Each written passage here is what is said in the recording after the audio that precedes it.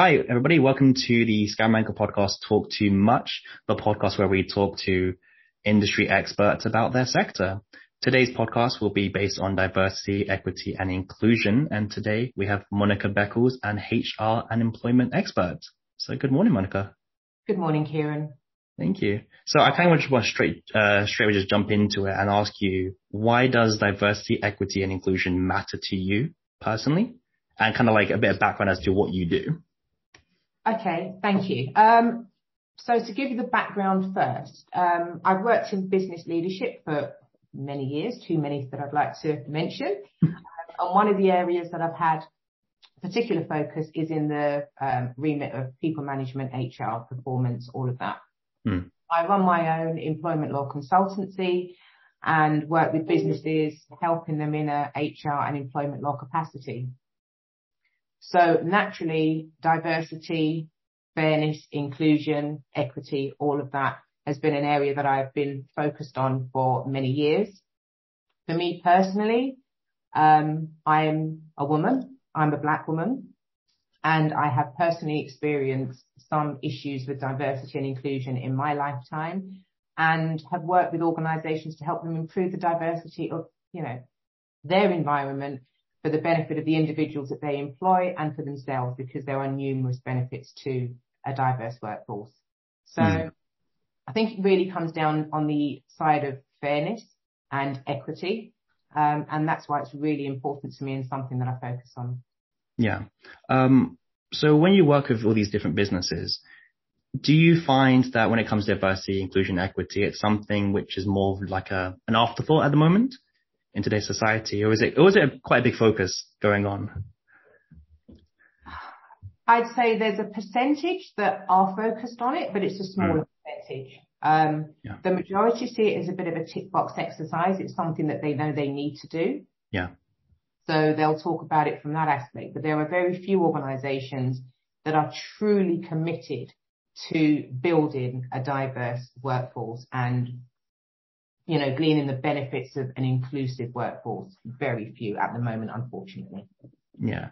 I mean, logically, there's no reason necessarily why it should be an issue in theory, because, the more you're open to inclusion, diversity, the more you're allowing, for example, if you're recruiting, you open your candidate options way more if you're going to accept people from all different kinds of culture or color, etc. Whether if if you're just kind of reducing it down to a set portion of people because you may have an issue against, not necessarily an issue, but you may preference someone of a certain personality or color or ethnic background. But for me, kind of sitting here, it sounds a bit, I don't want to say stupid, but a bit stupid that some people would be very closed off and not be recruiting people just based on, their color or ethnicity, or even just treating them differently inside the workplace. Because, that could also, I'm assuming it also does affect company morale inside the workplace. Absolutely. Yeah. There's a lot of statistics out there that show that particularly the younger generation now, they look, about 2/3 of them would say looking for an organisation, and the diversity of that organisation is important to them when they're considering who to work for.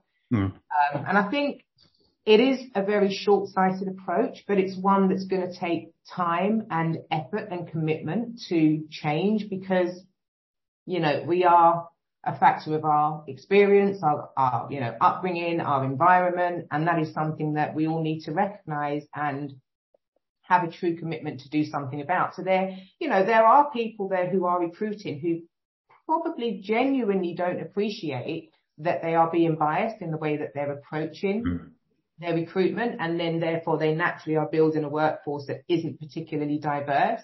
Yeah. So it's really about recognising and, having that self-awareness of where our biases may be and the commitment to do something about it.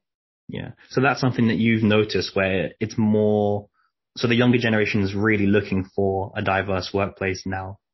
Yes. Yeah, definitely 100%. That their social commitment is far stronger than, people of a more older generation, and they see the unfairness. I mean, you can see that in some of the, protests and marches about, sort of inequality and discrimination that have happened over the years, and the percentage of, it's not just people who are experiencing that discrimination. It's all, genders, ages, races that are there. There is a particularly high percentage of young people who are now standing up and saying, I'm not prepared to accept this. This has got to change. So when they're looking for an employer, they're definitely looking for somebody who shares their values in the diversity space. Yeah. And so the previous week you came on and you kind of gave the Scaramanga team a workshop on diversity, equity and inclusion, a really good one as well.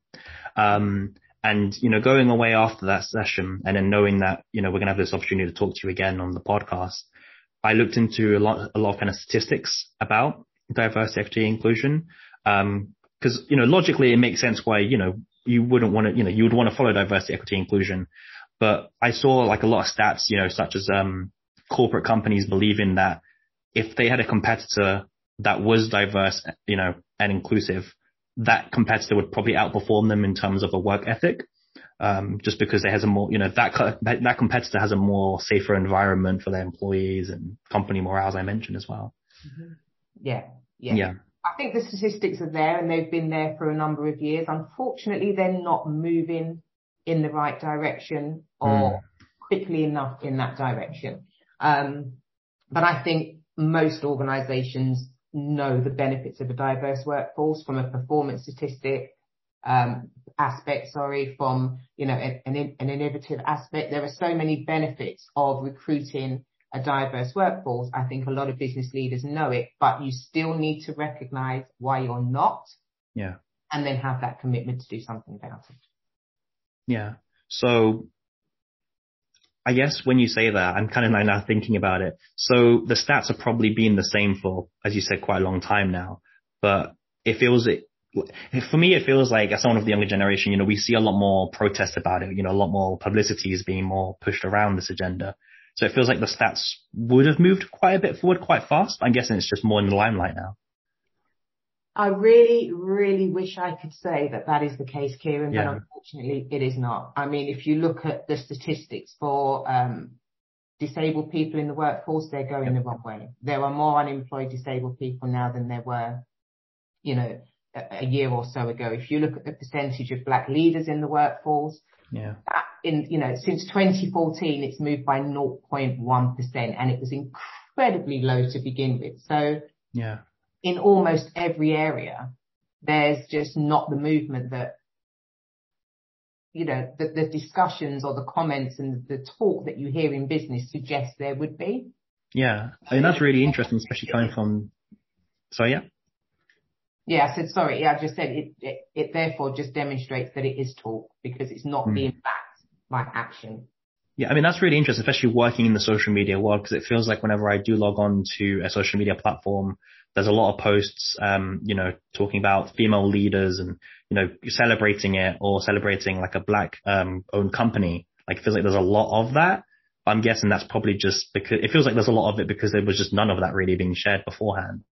Yeah. And I think a black owned company is, that's one thing where a black person decides they're going to start a company because they want to work in a particular field and maybe they're not getting the opportunity to do so. But in terms of your typical organization recruiting a black person into a leadership position, a management position, whatever it may be, it's very, very few and far between. I think with females, there has been some growth, but not anywhere near as fast as it should be, considering the benefits that organizations get from women in leadership positions.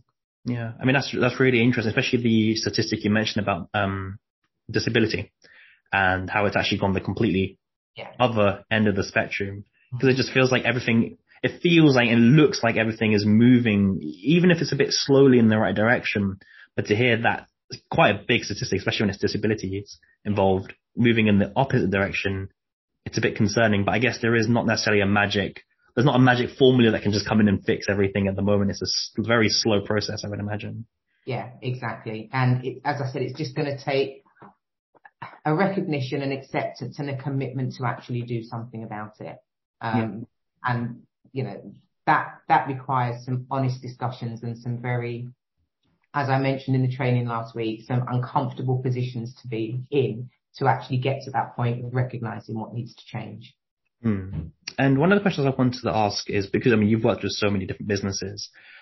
Was there a case where you started working with a business and they believed that they were diverse, they were inclusive, and, you know, they were very, you know, on the equality side of things, but then in reality, you kind of have to sit them down and tell them, well, you're not, like, you think you are, but you're not, and here's why? I can't think of a specific example in that respect, but there is a company that I worked with a few years back, and I encouraged them to recruit a more diverse workforce. And, you know, they took it on board. It took some discussion, but they took it on board, and we undertook some targeted recruitment so that we could go and recruit with predominantly younger individuals. But we went to sort of colleges and universities, and with some targeted leaflets and campaigns to try and recruit workers from an ethnic background, let's say.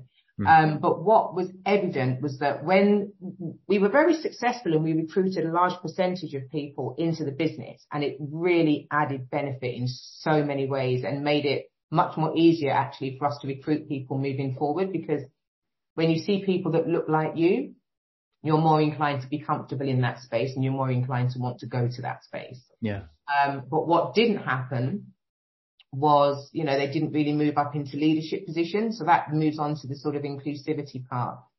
And I think a lot of businesses do that, where they think they're diverse and inclusive because they can tick the box to say, oh, a percentage of our workforce are from this background or have this characteristic. But when you really look at the organization and who's getting involved in the key parts of the organization, making the decisions, you know, that sort of thing, they're not really including them in that aspect. So diversity, yes. Inclusivity, not so. No. And I can kind of picture a few scenarios, maybe, that you've worked with a company, you go through a process with them, you teach them everything they need to know, and then you leave, and then it kind of just falls off. It doesn't get implemented as much. I can imagine that happens a bit. Yeah. And unless the true commitment is there and they're doing it for the right reasons and understand why they're doing it and can see the benefits of it, then, you know, they're not going to stick to it. Yeah. I mean, you said it right at the beginning of the podcast that it's like something that companies feel like they have to do a session, or at least nowadays, whether they take it seriously or not, they just have to at least show they're trying. And that can be a one-off session and nothing else further. Yeah, it can be, you know, you get some kind of training in and you think, oh, you know, we've delivered diversity training to our workforce, or we've delivered unconscious bias training to our workforce, and they think that's the panacea and that's going to fix everything. And it just is not. You know, they need to look at their whole systems, their processes. As I said, you know, the inclusivity, whether they're on the management team, whether they're consulted, whether they have a say in how the business operates, how inclusive they actually are. There's a lot of areas in business that, you know, businesses kind of say, okay, we're going to do that because it's what we need to do. We need to try and be more sustainable. We need to try and be more diverse. We need to, you know, have corporate social responsibility, whatever it may be. But is there a real commitment to do it? Do they understand why? And do they have the strategy and the action plans in place to do it? So this, because once they see the benefits, they will continue to do so. But unless you put the work in and are committed to it, to see those benefits, then, as you say, you're going to drop off. Yeah. The likelihood is you're going to drop off. So if there was a company that I wouldn't say necessarily believes in DEI, but they were kind of struggling to start implementing it, what, because you just mentioned the benefits and the positives there. What would be some of those benefits or positives you would tell a company, you know, if you do this training and you do, you know, implement this properly, this is what might happen? There are so many areas. Number one, performance. You know, there's stats out there that show, you know, McKinsey's done research over the years that show they're 35% more likely to get higher returns in business, a diverse, you know, an inclusive workforce. Harvard's done research that shows it impacts on market share, which is going to have, you know, financial returns as well. As I touched on, it's going to make them, it's going to help them recruit because the younger generation look for that, you know, particularly. And I think the thing to really think about, what businesses need to stop and think about is 48%. If you're just looking at the race perspective, and there are so many, you know, areas of diversity that we can touch on, but if you just look at it from the race perspective, 48% of Generation Z are from Black or ethnic minorities. So unless businesses start to look at their commitment to diversity, then the pool that they're going to be recruiting from is going to be rather challenging for them, because they're going to be excluding a large percentage of, the available workforce. Yeah, well, pretty much half, as you said, so. Exactly. So businesses really need to think about their commitment to diversity from not just race, but gender, disability, sexuality, all those sort of things. They need to give some consideration to that. So if there was a business and they wanted to start their journey, they wanted to start being diverse and inclusive, they want to start probably going on the journey of being in that direction, what would be the best kind of starting point that you would recommend a business to begin with? I'd say number one, they need to assess where they are right now, and ask themselves some difficult questions, and probably get somebody in to help them to ask those questions and to examine where they are and why they are where they are. Because if they haven't done it so far, they probably need some help. Yeah, so get an outside coaching or training session. Yeah, exactly.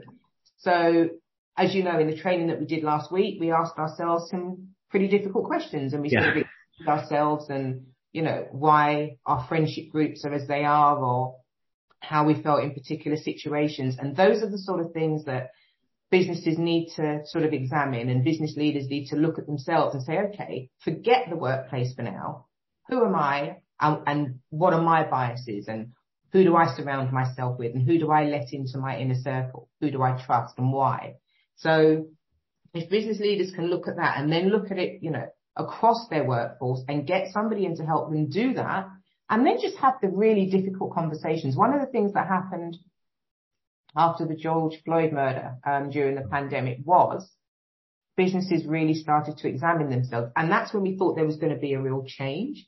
And some areas have changed. Diversity on the face of it has changed in, look at the TV, the amount of people you see of different races in, adverts and on TV. You could definitely notice there has been a step change. So those sort of conversations that were had and the acknowledgements of, maybe things weren't done very well in the past and we need to do things better, need to be had, but you need to understand why things weren't done as well in the past. Yeah. And do things better moving forward, and then put the steps in place to do it. But you need the help of somebody who understands it and who can help you implement those steps and then embed those steps into the culture of the organization. Yeah, you need someone from outside of your company to come in and be able to give you the proper, tough talk, instead of someone from inside the company doing it. Yeah, most of the time you do. Unless the leader goes out and goes on, a training course with a firm commitment to embed what is learned. There's various ways of doing it. But if you haven't done it so far, there's a reason you haven't done it so far. And that needs to be examined. And then, that's sort of the first step. So that's why I said about the uncomfortable part. We need to be honest, and sometimes being honest about our biases and how we view things can be an uncomfortable place to be. But if you don't have that pain, then you're not going to get the gains out of it. So that needs to happen. Yeah, and you mentioned our training session, and there was one point that there was one part in particular in the training session where we talked about DEI, and the D was diversity, the I was inclusion, but the E was interesting because you asked us obviously what the E stood for. And I remember some of us said equality, and I said equality, but it turns out it wasn't. It was equity. And could you kind of just touch upon the difference between equality and equity in that sense? Yeah. So historically, it's all, the E has stood for equality, because I think, people thought, okay, if you give everybody the same, if you give them the same opportunity, if you give them the same tools, then they're all going to have the same, opportunity to achieve something, or they can all progress in the same way. And over time, it has been appreciated that that is actually not the case. We need to meet people where they're at and give them the support and the tools they need from their own point of, disadvantage. So there are certain people who, in the workplace need very little support for whatever reason it may be. You know, they're just in a position of more advantage than their colleague who sits next to them. So if you give them the same tools, then the gap in the advantage is going to stay. It's going to remain. You're not going to close that gap. So the way to close that gap is to recognize and meet each person where they're at. And if one needs twice as much as the person next to them because they're coming from a greater point of disadvantage, then that's what businesses need to do. And that's the equity part in it. So it's about giving what is equitable and what is needed from the point that person is actually at, and not, you know, the same across the board, because that doesn't close that gap at all. Yeah. And you showed us this great image of 3 people looking into the stadium, and they're all different heights, one tall, one medium, one small. And they each had one box. And that's equal because they all have one box. But obviously the smaller people couldn't look into the stadium because, you know, it wasn't, the equity wasn't spread accordingly.